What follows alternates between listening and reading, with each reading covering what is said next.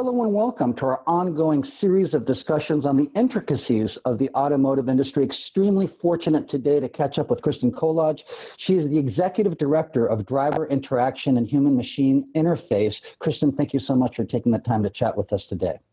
Thank you so much for having me. Really a pleasure to be here.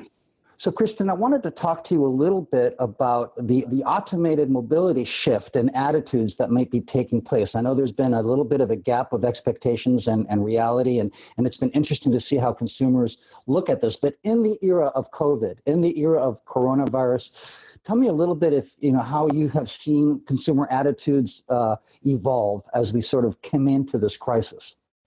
Yeah, absolutely. So why don't I, just set the stage on where this consumer reaction and interest level is for automated vehicles, and then we can absolutely talk about how it's going to be shifting as we are in this COVID-19 situation and certainly post-COVID-19. So just, again, to set the stage from a consumer perception at this point in time, there's a high degree of skepticism with automated vehicles. Consumers have been very lackluster in their level of interest and comfort level and trust with automated vehicles. And this has been consistent over time. So we've been studying consumer reaction towards these automated vehicles for quite a period of time. Over the course of the last year, we've actually been studying their reaction on a quarterly basis. And for the last 4 quarters, the reaction has been really stagnant. And actually this last quarter started to decline. And so that was even, just before what I would call the COVID-19 outbreak, or before it really started to get strong. So seeing this level of low interest, that certainly starts to set up this gap for the level of investment that manufacturers are putting into this technology, where they see the benefits versus what the consumer reaction is. So as we transition into this COVID situation, and post-COVID, it starts to set up what's going to be really new consumer requirements coming out of it, and new worries, new concerns, and really just changing the mobility landscape overall. So when we think about taking a shared ride or riding in a public transit, so if that was in an automated context, I now have the concern about the automated vehicle, right? First and foremost for the consumer. But now I also have the concern as the consumer for, how much distance I have between me and another person that I don't know in this shared ride, right? So I'm thinking about that type of social distancing. I'm thinking about how clean is this vehicle that I'm in, and those types of worries and concerns. And it's really going to be a higher level of, how do I know that surface is clean? So thinking about those types of worries. On the other side, thinking about this post-COVID situation, we now can see where a self-driving mobility option actually might be coming into a very optimal time period, and where consumers are going to actually see where it can have benefits in their life. So that particular option is where the self-driving vehicle essentially delivers goods and services. So think about, this self-driving vehicle, no human inside, that delivers your groceries, that delivers your pharmaceuticals. And so now you have this contactless type of system, and you can imagine with the situation that we're in right now, how you can see the value in that type of service. And so there are companies out there right now that are performing that type of capability. One in particular, a company called Nuro, just received approval by the National Highway Traffic Safety and Administration. So NHTSA just approved them to go on public roads to be able to have low levels of deployment and test that out. So that is certainly, again, coming at a time where consumers can start to see the value and where that might actually fit into their lifestyle. Mm-hmm. But the bright spot in your analysis is that the whole delivery service aspect of it, there does appear to be demand and interest that is commercially viable even, it sounds like. Is that correct? Absolutely. And so that's where I think it's important for us to start talking about, the concept of automated vehicles as a whole. And then we can take that down into the level of specific applications. And so we're seeing some of these specific applications having more applicability to the consumers, what fits their lifestyle, what's going to fit this new normal post COVID-19.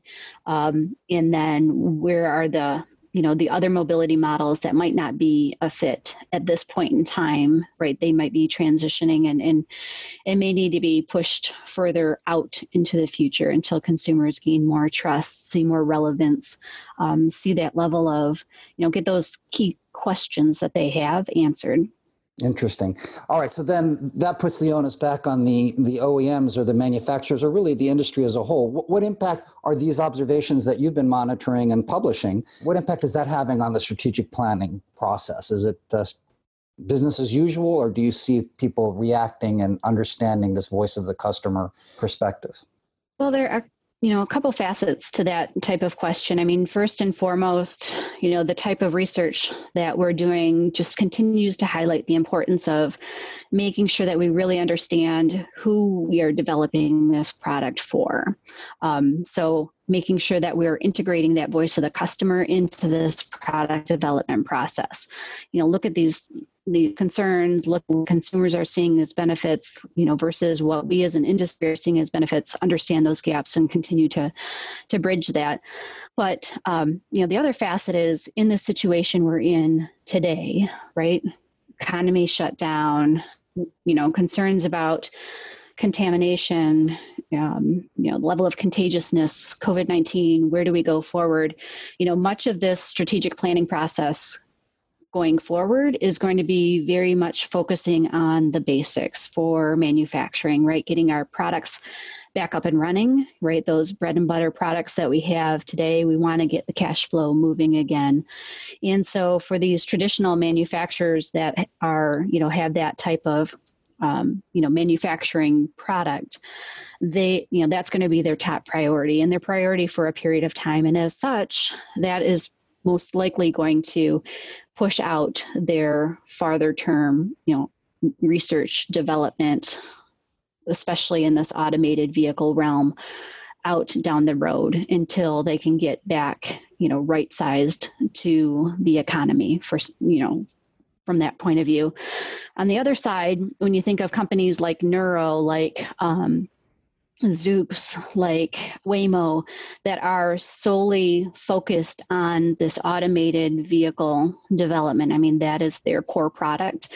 At this point in time, they've got a bit of a different lens, and their lens has the opportunity to look at these new mobility models and understand post-COVID-19, again, do that, which of these automated mobility models really are going to be the initial launching point for consumer acceptance and be able to accelerate their research and development, again, trying to hit that sweet spot of these new user needs that have come about because of this situation. Interesting. So constrained budgets really reprioritize R&D initiatives, and people are coming home to roost, right, to where their actual markets lie. But either case, voice of the customer really is driving the strategic imperatives. Am I correct? Is that an accurate statement? Absolutely. And that's, really the one key takeaway that I'd like out of this type of conversation is just really looking at that critical importance of understanding that voice of the customer. And they've got such a critical role to play, because if they don't accept this type of product, it certainly is going to impact that initial launch plan. We really want this consumer base to be ready, waiting for that product when it comes to market, and not have this level of skepticism, trust issues, right? I think we have an opportunity to be successful overcoming those barriers. Interesting. So hence the interest and enthusiasm in the industry. Of course, all of this is contingent upon adoption. And it's still, so going back to that issue, I think you've said multiple times, raised the issue of trust. How has that specific issue, that specific variable, trust, evolved over the last few years? Well, so trust is, what I would consider a top issue of consumers at this point in time. But trust is very malleable, and I actually view trust on a pendulum. Let's take adaptive cruise control as our initial, for instance. So consumers, we see are very reluctant to let the vehicle maintain that level of gap control. What's going to happen when a vehicle cuts in front of them.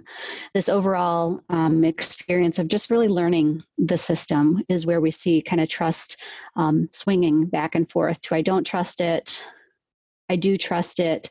And then on the right-hand side, as that pendulum swings, there's actually a risk of overtrust where the consumers think that the system can do more than it actually can do.